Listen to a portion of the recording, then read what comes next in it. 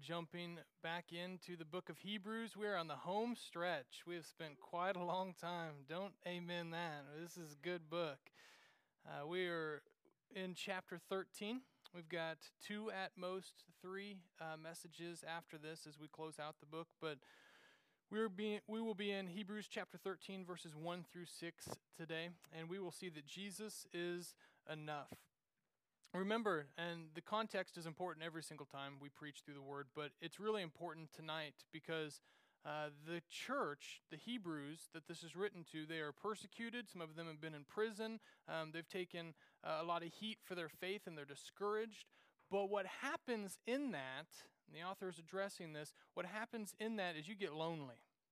And when you get lonely, you need to be reminded over and over and over about the presence of Christ and the community that we call the church that affirms that presence. I don't know if any of y'all have ever been lonely by sticking your neck out for the faith, by doing something that you knew would take a step of faith for Christ, and immediately it just felt like there was repercussions and you were feeling lonely. So the reminder tonight is that Christ is enough and that He is there. We will, at the end of tonight, see in verses 5 and 6 that it says, the Lord, His presence is with us. That He's never going to leave us, He's never going to forsake us. And so you need to know the back end of this message to know this is the context of everything we're talking about tonight. Because John Piper, he describes the book of Hebrews as a landscape full of peaks and valleys. And the peaks, well, let's start with the valleys. The valleys are times of doctrine and theology and foundational promises that we see in Scripture. And you know Hebrews is just flooded with that. It's the good stuff. It's the why behind why we act different, why we live different. And so you got to have that theology. You got to know the beautiful truths of the gospel because that's what's going to change our minds and our hearts in Christ. But then, on the flip side, in this landscape, there's peaks. And these peaks are where the believers apply, they stand out amongst the nations, they apply what they're learning in the valleys. And so this is where we stand and let our light shine so that all nations might see our good works and glorify our Father in heaven. And so tonight, and as we walk through the rest of chapter 13, we're going to see what it looks like to be on the peaks a little bit. This is the application stuff. And the topics range in great diversity.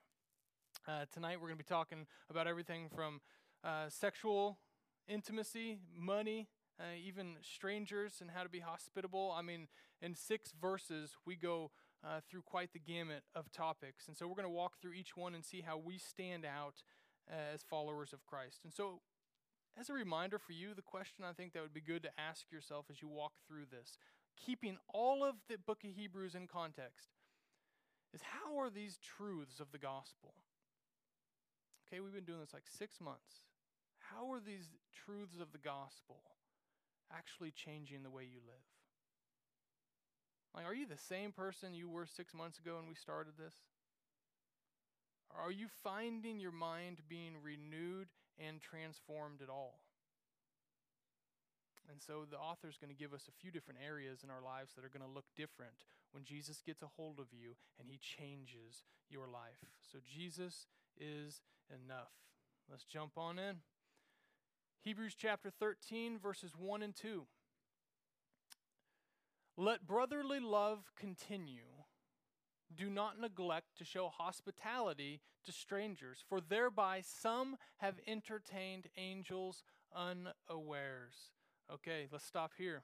First thing we see is love is hospitable. So right off the bat, you've got verse 1 that is concise and to the point. Let brotherly love continue. So that's the foundation for this. This is the foundation. Keep in mind what we talked about last week, ending with that our God is a consuming fire, and almost the intimidating, the sovereignty, the majesty of God in that. And it said that we should, in verse 28 of chapter 12, that we should worship God, that we should be grateful to Him. And this is what it looks like. And the first thing, right after he says, our God is a consuming fire, he says, let brotherly love continue. The Greek word for that brotherly love is actually Philadelphia.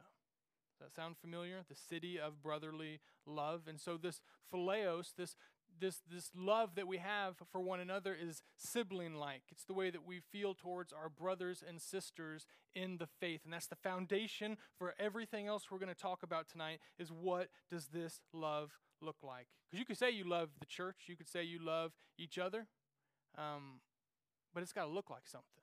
Because when we say family around here, we mean family.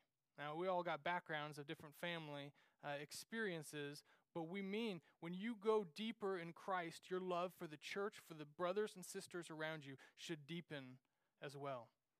And that's not just church speak. Like, that looks like something. You're going to greet them. You're going to talk to them. You're going to welcome them. It's going to look different as you grow in your faith. Some would just say, man, the more you get into the church stuff, you just get bogged down with church activities and all. And you could do that, but you can't just throw the baby out with the bathwater. You're going to look different as you grow in your faith. It's going to look different in your relationship with the church. You're going to be welcoming them into your home. You're going to be doing different things that you didn't at the beginning.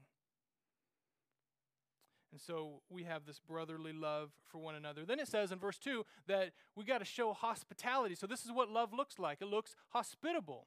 And it says to strangers. So verse 1 says we got brotherly love, so it starts with brothers. Verse 2 says strangers. We're going to see in verse 3 that it's talking about prisoners, so it goes from one to another. This is how you should respond to one another. Show hospitality, for thereby some have entertained angels unaware. Many of you remember back in Genesis 18 when Abraham, he comes across three guys. He shows hospitality before he even fully realizes who they are. Two of them end up being angels. The third one is Christ, Jesus in the Old Testament. And so he entertained them, but the word here for angel, it's not just a spiritual being, it's messenger. Okay, so when we talk about entertaining angels, could you actually entertain angels by opening up your home to somebody? You could, but the idea that someone who you wouldn't have otherwise talked to or got to know, but through hospitality, you welcome them into your life a little bit, they may very well have a message for you from God. God speaks through people to us. And so hospitality isn't simply, okay, if I neglect it, then I'm just not going to be, someone who opens my home to people. No, God's saying, if you neglect it, you might not hear from me as much. I might be speaking to some people to you through them. You got to be open to that. Hospitality. It's amazing, our views of hospitality. I mean, this is a lost art. I could preach on this all night long because God has done a work in my life and Tara's life over the last several years in this.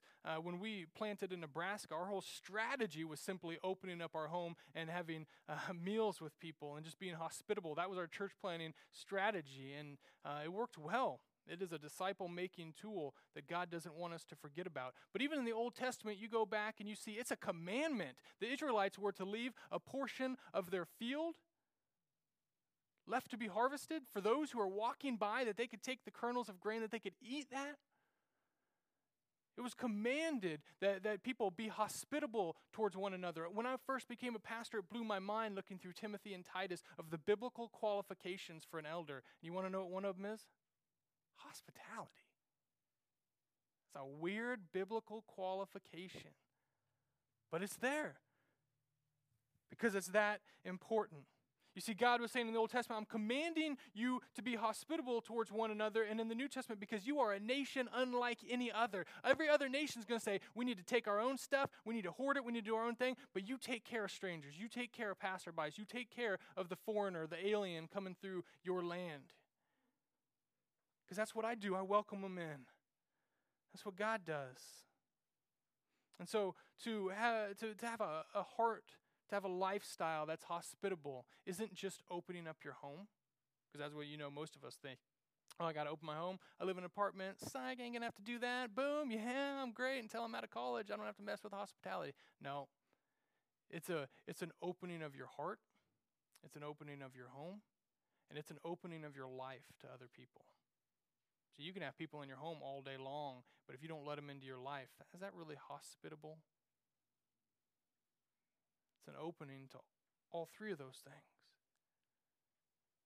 But some of us, we don't even know where to start. We don't know what it looks like. For some of us, we set our standards high because we have this idea that being hospitable means that our house has to look perfect, that we have to be able to cook just amazing food, and that we have to be able to decorate and all that. And that's wonderful. And Tara and I have come to the place where we appreciate those in our lives, and then even us, for other people, just blessing them with a really nice, clean house. blessing them with really good food. Like that, there's a place for that. But if that's what hospitality always looks like for you, you're probably never going to do it because it's going to be overwhelming. But I don't know how much that really is the thing that ministers to people. A clean house is nice. But sometimes, if that's the main focus, they're going to walk out of your house feeling like they're disconnected to you more than they were before you even invited them. Because they're like, I don't have a house that nice. I can't clean it that well. I can't cook like that. That was great to be blessed by, but I can't reproduce it. I remember when I was in high school, there was a family. I was, by default, part of their family because I was dating their daughter. But they were a Christian family, and they were one of the first Christian families that I really spent time around. I wasn't a believer, as many of you know. And the relationship I had with their daughter, it was tumultuous at best. I mean, it was up and down and eventually ended horribly, and it just wasn't good. But I remember early on, they took me into their family. And they let me hang out. They were a ridiculous amount. They had dinner with me. They invited me into their life over and over. They invited me to church, but I look back and I remember my time around their dinner table far more than I remember going to church with them. And at first it was that typical hospitality thing where it's like, okay, we're going to make something nice for you. Welcome, good to see you. You're here. But hospitality isn't just a one-time thing. It was over and over and over. Even after we broke up, they still blessed me. They still hung out with me. I thought that was the craziest thing. I thought, okay, you were just being you had hospitality because I was dating your daughter. Now I'm not. It should be over. But like they kept pouring into me. But want to know what ministered to me the most? Was to see this Christian family. One dad is a professor at a university. Mom is just quaint, perfect little volunteering at the Christian school. Kids go to the Christian school. Like just Christians in a box. I mean, like just, you know what I'm talking about. What ministered to me the most was when they opened their home to me and I got to see them fight. And I got to see them resolve conflict. When I got to see dad come home from work frustrated and what that looked like around the dinner table for people who had Jesus at the center. Because Christians get frustrated. I got to see what it was like when the kids acted up and one would scream and run to their room and dinner got crazy awkward. I got to be in the midst of their turmoil, and I got to see what Jesus looked like in the middle of it. You see, that's true hospitality. She's a good cook, but letting me into their lives was what really ministered to me the most because I got to see Jesus in the mess. And that's hospitality. I think some of us, we become so incredibly cautious that we've talked ourselves out of hospitality. Because we start to view our home, and you got to be honest, check your heart. Doesn't matter if you've been in your home for 6 months or 20, 30 years. We start to view our home as our sacred place. Well, this is my safe zone. I don't have people over because I got everything just the way I like it. When did Jesus ever say, go buy a house and make it your safe zone as if you got a residence on earth? No, he said, you don't have a home here. Quit trying to make a home where you don't belong. And yet some of us, we wouldn't have anyone over because we just got our stuff the way we like it, and we just wouldn't do it. Some of us, we've talked ourselves out of it because we read the news and we think anyone we have over, like I'll talk to them at cross training, but I'm not going to invite them over because they're probably murderers. I saw the news and there was a murder on the news, and then I saw the news before that and there was like 2 murderers in Indiana, and they're all murderers. I don't want to joke about that. But some of us, we're talking ourselves out because we think somehow people are just going to be crazy. I'm getting in too deep. But let me tell you why hospitality is so important. It's so important because ministry happens over the dinner table. I told you my experience, but there's a book called A Meal with Jesus. Some of you might have read it by Tim Chester, and he walks through the entire Gospel of Luke and shows how Jesus, the majority of the time, his ministry interactions with people came while eating. That's where he ministered to people. He wasn't called a friend of sinners because he hung out with them playing basketball. He was called a friend of sinners because he had food with them. That was a big deal. Ministry happens over the dinner table. Churches are planted out of this. That's how powerful it is to have a meal with somebody. It shows you got an open heart. Hospitality is important because you are choosing to minister to someone out of fear of what this relationship might turn into. Hospitality is important because it makes you get out of your comfort zone and stop clinging to the things that are shakeable, like your beautiful home and how you got it all arranged, and your insecurities about whether you can cook or what you got to do. It's important because it sanctifies you. You let people into your life a little bit, you're going to see you have way more flaws than you ever realized. But if you let Jesus in the midst of that, he's going to sanctify you. Hospitality is important because it literally shows the gospel. Not only God's open arms to us, but what is Jesus through salvation? What is he inviting us into? A wedding feast? He ain't meeting us at the coffee shop. Jesus said, I'm going to make a room where? In heaven, my Father's house. We're going to have a dinner, and you can come to the table. It's a heavenly picture on earth. If you read this at home by yourself, there's about a 90% chance you just blow right through it. Be hospitable, okay. I'll try not to cut people off in traffic and not be as mean anymore. But no, take it serious. Because I'm telling you what, when gospel intentionality and people who see their callings as making disciples, when it collides with hospitality, there will be an explosion in the kingdom of God. It just happens this way. You guys don't seem as excited about hospitality. I'm not going to get anyone to invite me over for dinner after that, but I'm expecting it. I counted how many heads are in the room, and so that's how many invitations. I'm kidding. Verse 3, moving on. So we go from brothers to strangers to remember those who are in prison as though in prison with them, and those who are mistreated, since you also are in the body. This is a key phrase right down here. But what do we see here? We see that love is empathetic.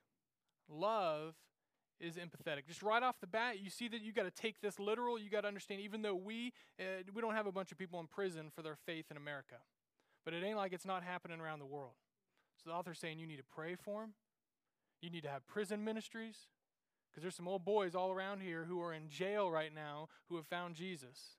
Some of them before jail, some of them in jail, some of them ain't until you go and preach Jesus to them. And he's saying, don't forget about those people. I don't know if y'all remember in Matthew 25, Jesus says a little something about those who are coming into the kingdom of God. He says, those who fed me, who clothed me, the stranger, who visited me in prison. And then he says, when you did that, you did it to me.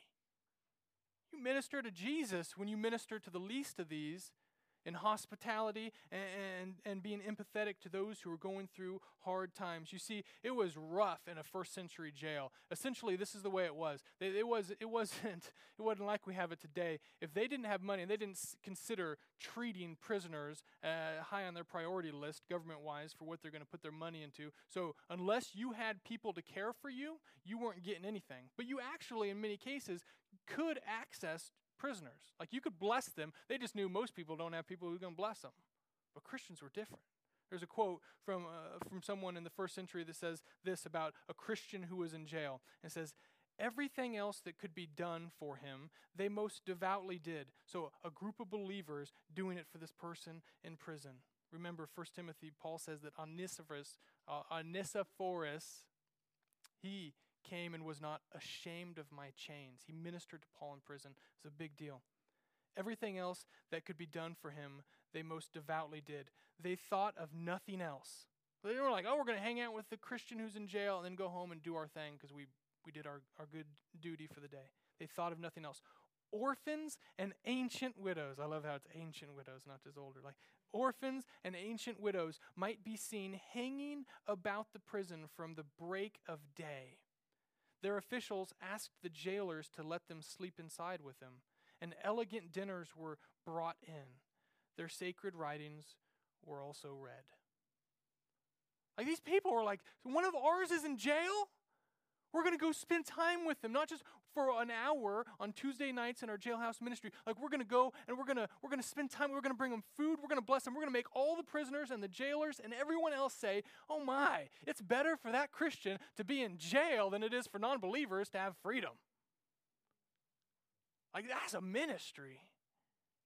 And he's saying, since you also are in the body. Meaning, if one of us is hurting, we're all hurting. If one of us is going through some junk, we're all going through some junk. This is where in 2016, our culture in America of independence and doing our own thing, we're kind of part of a church, but we're not. I kind of have my own faith. It's not theirs. Like that, it doesn't gel with first century Christianity. Because you're either part of the church and you're in it and you're going to empathize with those who are suffering, or you're not part of the church. And if you're not part of the church, you're not found in Jesus. It's not some organization you get to pick. Well, I like this one in Salina. We got like 92 of them. We can go from here to here to here to here to here. No, there's just the church, and you're in it or you're out. But if you're in it, you got to be in it. It was different.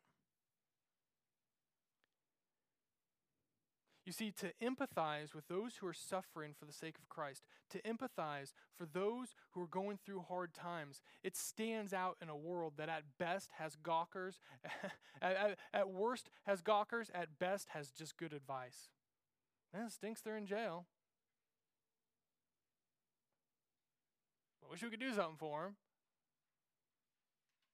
At best, you get on 2020, and someone 6 months down the line sees that maybe your court case wasn't just, and so they're going to pay for a lawyer to go retry this thing, and then it'll be on 60 Minutes a year later, showing how it got reversed. No, like, this is what stands out. If you are transformed by Jesus, you're going to view those who are hurting different. You can't just drive by them anymore. I'll tell you what, I'm amazed. I'm amazed in a beautiful way at the lack of hospital visits I have done as a pastor at Crosspoint. It's not because people don't have babies or go to the hospital. It's because our grow groups, those are the people who go. I can't tell you how many times this weekend I could give you an example where someone has a child, and they had a child like 4 days ago, and I don't hear about it. No one thinks to even tell me. But the grow group's been there for 3 out of the 4 days. And they got a meal train set up, and they got it all working. People who have been in the hospital in Wichita, the whole grow group going down there to see them. Like, I could tell you over and over and over the stories in the last year since I've been here about how the grow group is taking care of the needs of one another because they're family. And when we talk about grow groups, like, this is serious stuff. This is why it's so important to be a part of one.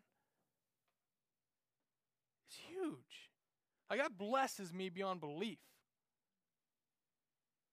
Like, if God takes me tonight, y'all might be like, well, someone else is going to have to get up there and rant for a while, but ain't nobody going to be missing my pastoral care. That's kind of beautiful. Because it's not like it's not happening. It's just happening by you guys for one another. And happening by me in my own grow group. This is amazing to see. It's amazing. Because you know when someone's hurting, the first thing they're going to question is, where's God?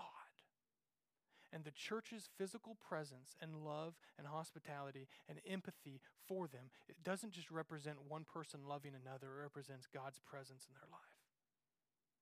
Our grow group, along with another grow group, we've each adopted low-income elderly apartment complexes in town.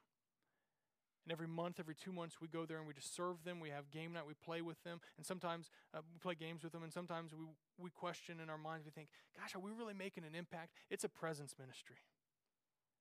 And we look for opportunities to share Jesus all the time. But things are happening. We went to one the other day where I walked out and I was like, oh, we brought food in the morning for them. We hung out. Not many hung out. And I asked the guy who's a Christian, who's a manager, and I said, are we doing any good? And he said, Ryan, you don't understand. Last week, one of our ladies went out 20 feet away from here, went out to the garbage can and slipped and fell. And it was so cold and nobody heard her screaming. She died of exposure. 20 feet away from all the other residents. Right here in Salina, Kansas, behind the McDonald's on 9th Street. She just died by the trash can. And he says, you bet you guys just being here and showing that you care. For a whole group of people wondering, where is God? They ain't got a bunch of family and friends taken care of, and that's why they're living there to begin with. It's a big deal to not forget about those who are suffering because you represent Jesus' presence in their life. It's a big deal to empathize. Silas, when I come home, he always says, Daddy, Daddy. He doesn't care. He doesn't care if I've kissed Tara or talked to her or greeted her or took my shoes off. He grabs my hand and he says, Daddy, play cars. Daddy, play cars. He always wants me to play cars. Non-stinking stop. Cars, cars, cars. And I'm like, I start thinking of excuses about I'm tired, and I'll come, and he'll look up at me, and he always looks at me with this look of like, are you going to get down and play cars, or are you just going to stand up there? And I do everything I can to avoid. Sometimes I'll sit down, and I was like, okay, we can play like this. And he says, Daddy, no, come down here. And then other times, I'll get down, and I'll be like, okay, let's play on your rug. And he has this little rug that's got streets on it, and we play cars, and I'll just lay down kind of like this. And he'll get up and he'll grab my head and he'll say, no, Daddy, sit up. Some of you are like, you're a horrible parent. It's making me sad, isn't it? See, you're empathizing a little bit. But what happens is when I finally sit exactly like he's sitting, he smiles and he says, all right. And we start playing cars. And that's what empathy is. For us, it's to be in the exact position that those we're with are in. And some of us tonight, we're frustrated in our disciple making because we have had our hand reaching down into the pit trying to help people out of it for so long. And we're irritated with them because they're not learning, they're not changing, nothing seems to be changing. You tell them about God and they don't want it, and you're frustrated and you're irritated, and God's saying, you know what, you're looking, you're in the garden saying, Father, maybe this isn't your will for me to minister to this person. Maybe take me out. And he's saying, no, you still got to go to the cross. And the cross for you looks like getting down in the hole.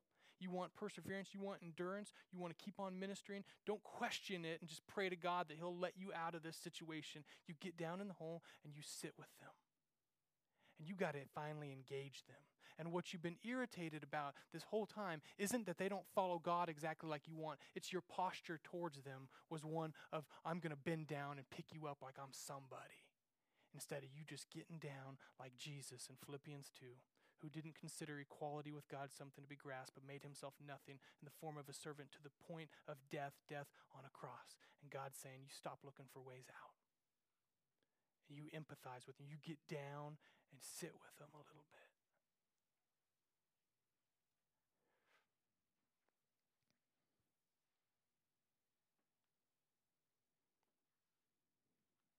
Verse 4. This is fun, isn't it? This almost seems random, but it's not. The topic changes again. Let marriage be held in honor among all, and let the marriage bed be undefiled, for God will judge the sexually immoral and adulterous. Third thing we see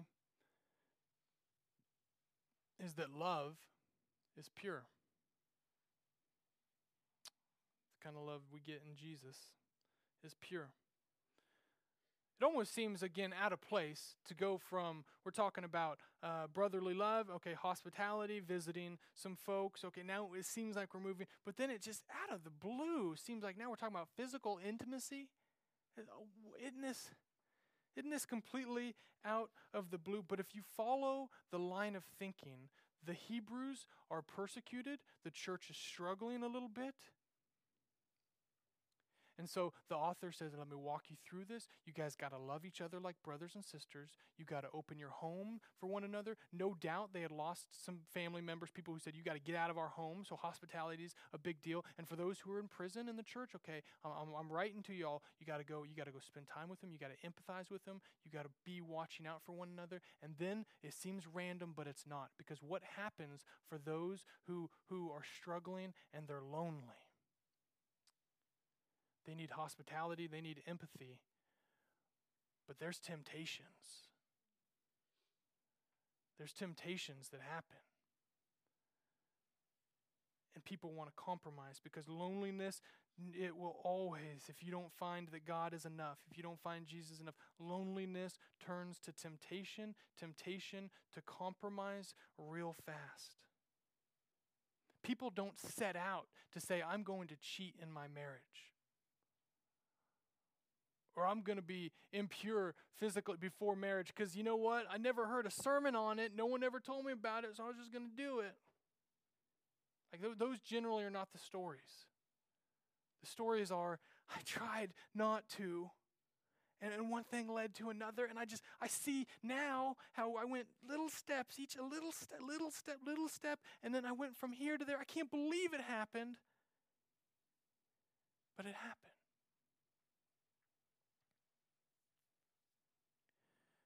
Because even when you got that brotherly love, when you got that love for one another, but you got hospitality, you're welcoming people into your life, and then you got empathy where you're starting to really relate to one another, sometimes connections are made and lines are crossed.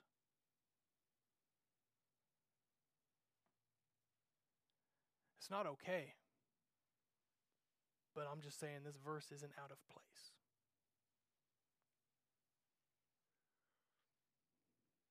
Not only that, but it shows it's a slow fade, but there's a deception that Jesus isn't enough.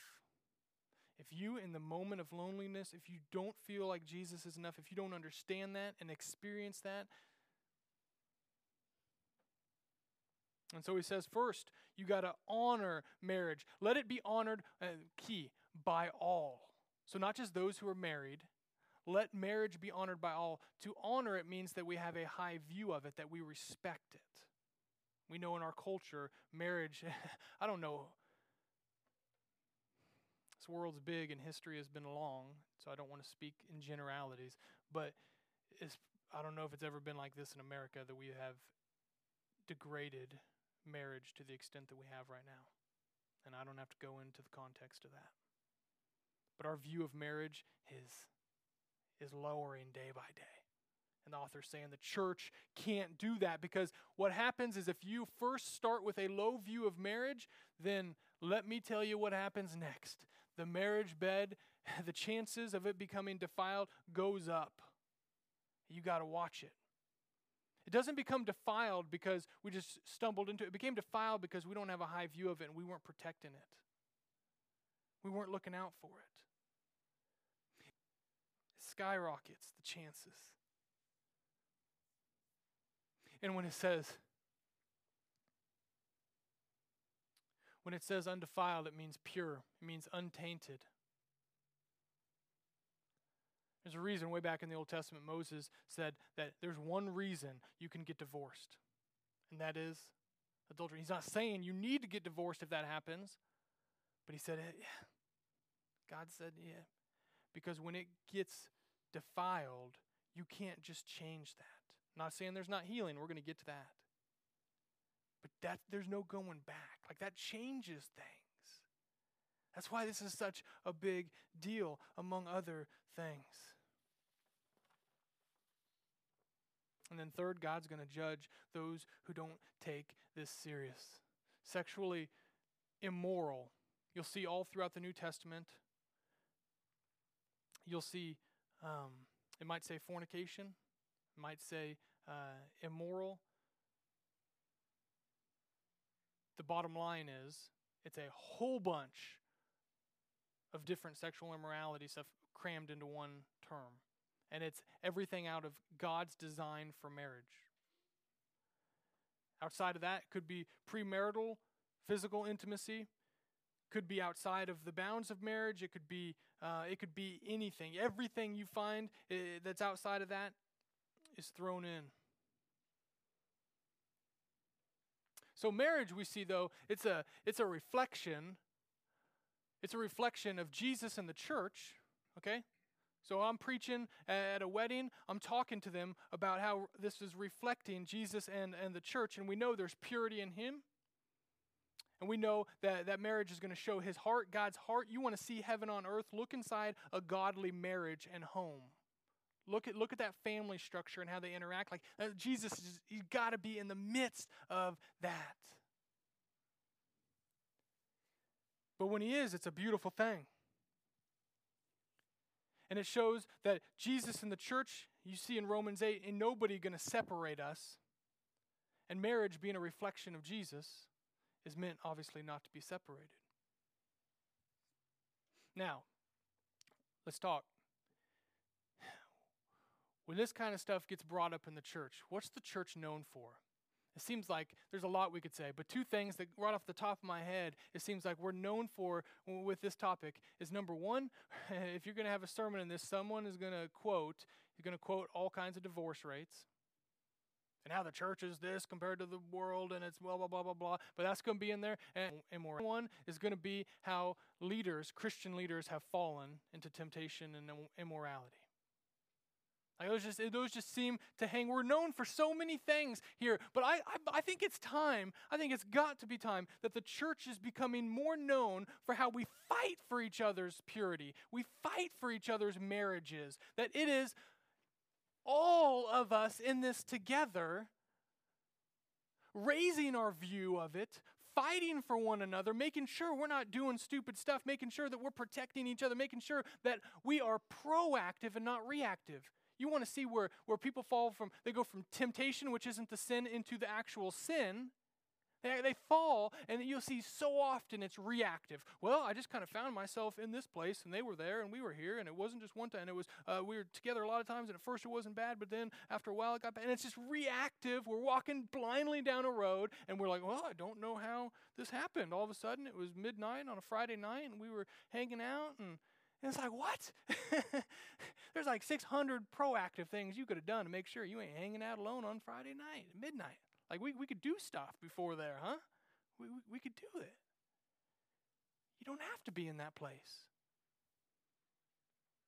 I mean, here at the church, just like hopefully any church, we're going to have rules. If there's a female in here, it's not that we don't trust them, but we're going to have doors open. We're gonna get on there. We're gonna say to the other guy, there got to be other guys in the building. We're gonna say, hey, randomly stop by whenever you want. Just check in and see how things are. You keep doors open. You don't ever ride in a vehicle alone with someone of the opposite sex. Just doesn't happen.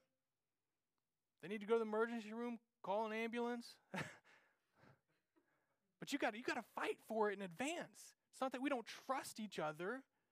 It's that it's without a hint. We got to be above reproach. We got to fight for each other. Got to fight for each other. I remember I got in trouble, not for this. This is a bad way to start a story, for sexual immorality. Let me back up. One time, early in ministry, Tara and I, we found ourselves ministering to a whole lot of ladies who were anywhere from 30 to 50. They generally had families. They had husbands, a lot of cases, and there was common themes, unfortunately, that their husbands were not spiritually there. Like they just didn't want to have nothing to do with church. And so we would have the kids and mama coming to church each week. And that was who we ministered to. And I was just blown away at the amount of ladies we did. Well, you preach. And eventually you start to build credibility and you start to have relationships with these people. And I remember it got uncomfortable because I would be there on a Sunday morning before or after service, and ladies would come up to me and they would, and it was in a friendly way, but they would ask me, because their husbands weren't leading spiritually, they'd ask me questions about their family and how they should react to different things and just general ministry stuff. But it was uncomfortable because I got to the point where I was like, even though your husband isn't the spiritual leader of the household, I can't be that for you. Like, you can't just make me, as the pastor, your husband. And they wouldn't have said that was happening. And I might not have in the moment, but in the back of my mind, I'm thinking, this is just uncomfortable. And what I started doing was this. I started to not look them in the eyes. Like, they would ask me a question. We'd be talking in the foyer, so there'd be people around. But the lady would ask me, and I'd just do this number. Well, here's some suggestions on things. You can follow Jesus and Jesus and Jesus and Jesus. Like, I think you're still there, right? I would not look them in the eyes. And it was kind of just a tactic that I had in my mind. I don't know. It just came because I felt uncomfortable. And I still, to some degree, I not as much, but I still struggle with not being able to look people in the eyes because of that's just ingrained in my brain now. And so, so if you guys are hating me during a sermon, don't worry, I'm not seeing your faces, so it's just all blurry. Anyway, so I remember then a couple of them started to get disgruntled because we were preaching Jesus, and I remember thinking, okay, eventually this could be a bad thing because it's shown in our culture as a disrespect if you don't look someone in the eyes. And I thought maybe this could eventually be an issue. And I thought, though, you know what? If there's a group of people, and I know these ladies are struggling with the fundamental question we all have to answer, is Jesus enough? Is Jesus enough? I got to make sure we're not connecting in any way we shouldn't. Tara knew about this. We talked about it. But the day finally came where a couple of them got ticked off. And they said, why doesn't Pastor Ryan look us in the eyes when we're talking to him? And they caused a stir. And they got themselves so riled up and ticked off that they were going to leave the church. And I let them. And I didn't stand up for myself. I didn't come to my own defense. I just let them. They didn't know I was doing it for their own good. But I'm not going to go say, hey, you know what? Now let's look at each other. Just connect with each other there. Let me look into your soul and you can stay in the church. This will be wonderful. Like, I'm not doing that.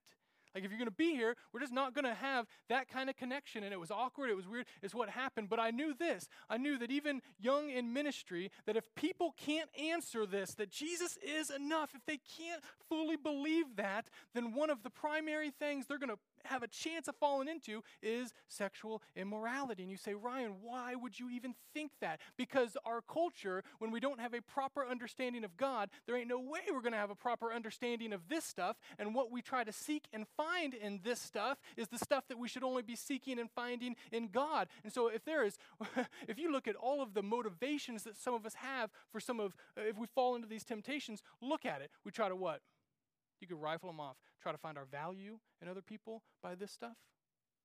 We try to find affection. Men want to find affirmation. Oh, I'm a man. Men want their needs met. Sometimes ladies find their identity, their value. I'm generalizing here. This is men and women. Affirmation, acceptance, approval, comfort. All kinds of stuff that Jesus is standing back there saying, you can't find what you're looking for there. And if you go into marriage looking for those things, you're destined for disaster because you can only find comfort and acceptance and approval and affirmation, the stuff that you can only find it in Jesus. And when you find it in Him, you look at the other stuff in a healthy way. And so if you're here tonight and you're thinking, you know what, maybe I'm not married, do I have a healthy perspective of this stuff? Do I believe that Jesus is enough? If you can boldly say to yourself, I can wait. I can wait because I'm finding what I need in Jesus. And if He sends somebody, I can wait. You're on the right path. And if there's anyone in here tonight, and there's got to be, who have fell into these temptations and fallen into sin, if you find yourself with these immoralities, you need to know there is healing. There is one that you can live in who has purity unlike anything you ever could have earned or kept up on earth yourself. And you need to know, and I'm telling you this because some of you know it, you need to know. You need to know that there's forgiveness. But you got to take that forgiveness. There's a whole bunch of forgivenesses out there that are hard to accept for ourselves, right?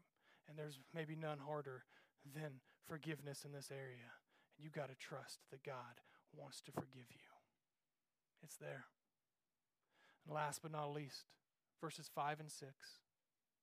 Keep your life free from love of money. So this is on us. Keep your life free from love of money and be content with what you have. For He has said, I will never leave you nor forsake you. So we're getting into a bunch of quotes. One from Psalms 118, I believe. One from Joshua. There's several different quotes mixed together here from the Old Testament. I will never leave you nor forsake you. So we can confidently say, the Lord is my helper. I will not fear. What can man do to me? That's powerful stuff. That's good stuff. The last thing we see is obviously Jesus is enough. We're talking about contentment. We're talking about the love of money. And remember, it's not money that's the root of all evil. It is the love of it. Why? Because it never stops. You never get enough. It always compels you to compromise. And it's a bottomless pit. And there's a bunch of people in this room, I love you. There's a bunch of people in this room that are probably headed down that path and don't even have a clue they really are. Because it's so common, accepted, and exalted in our culture that some of us are driving ourselves crazy trying to get another dollar. Trying to get a little bit better career. I'm not saying it's bad to have a better career, but I'm telling you some of us might have motivations that aren't super healthy. Because when do you ever have enough? When do you ever have enough?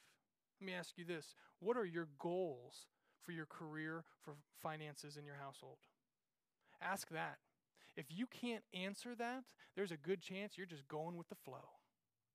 If you can't tell me that you sat down, you thought about it, how in my career, how and financially can I just honor God? That I don't just jump into the rat race of the American dream and just try to make as much as I can and have as many toys as I can. How,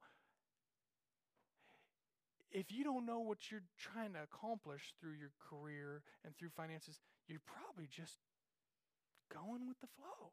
And that's scary.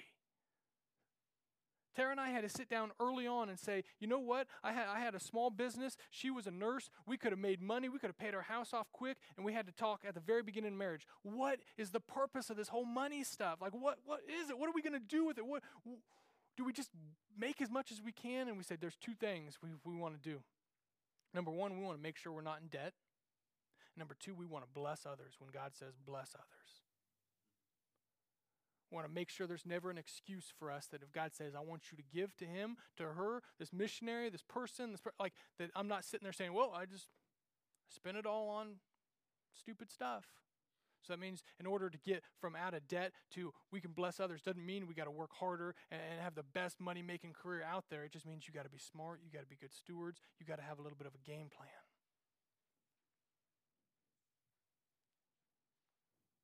And ever since we first got married, every single year we have made less money and we have been financially better off than the year before.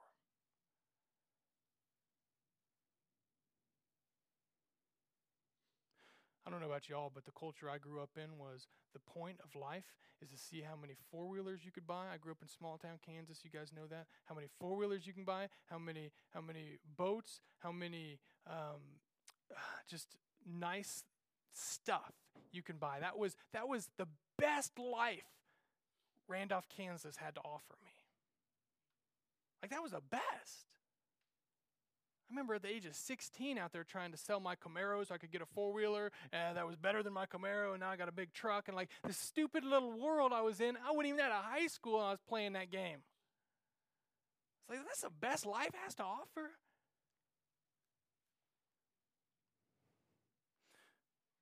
But I can tell you this, there's so much freedom.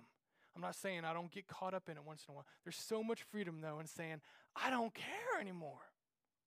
I don't care anymore. Now, here's the thing. Some of you are like, yeah, I'm content with what I have. I can tell you that right now because I'm preaching the Word of God and I'm feeling the Holy Spirit. I'm all riled up. But how am I going to feel in the morning? Am I going to still be as content? Because sometimes I get to dreaming about living out in the country. I get to dreaming about a few of those toys. You've got to remind yourself daily that Jesus is enough. You see, if you don't want to try to find everything in material possessions, but you want to be content with what you have, it's not a coincidence. The author then reminds us by saying, I will never leave you nor forsake you. When you got the presence of God in your life, you are going to find it is so much better. I can view the stuff God has given me in a healthy way and appreciate it and just own it without it owning me because I got what I need in Jesus. But you got to have that. And it says, what can man do to me? What can the Lord is my helper. What's the worst they can do? Jesus said they can kill you. They can kill you. But what can they do? I'll tell you what, you, in this culture, you want to live countercultural. You want to get out of the rat race we're talking about. You want to see that American dream and say, yeah, it's great. I love being American, but I can't just have that as the vision for my life. I gotta get what's important. You're going to have some people who ain't going to like it. You have some people who are going to claim you or as a failure. You have some people who are going to think you punked out. Because by you not jumping into what they're jumping into, they think, you know what, you think you're better than us? You got this whole Jesus thing, the spiritual stuff. You go to church. Nah, you're just not smart enough to get a better job. You're just not, you fill in the blank. Maybe even some of your family is going to say that. But Jesus is better. Over these last 6 months, is that sinking in? Does anybody in this room still question, do you think, I don't know if Jesus is better? The church needed to hear it. That he's not going to leave or forsake you. We need to hear it.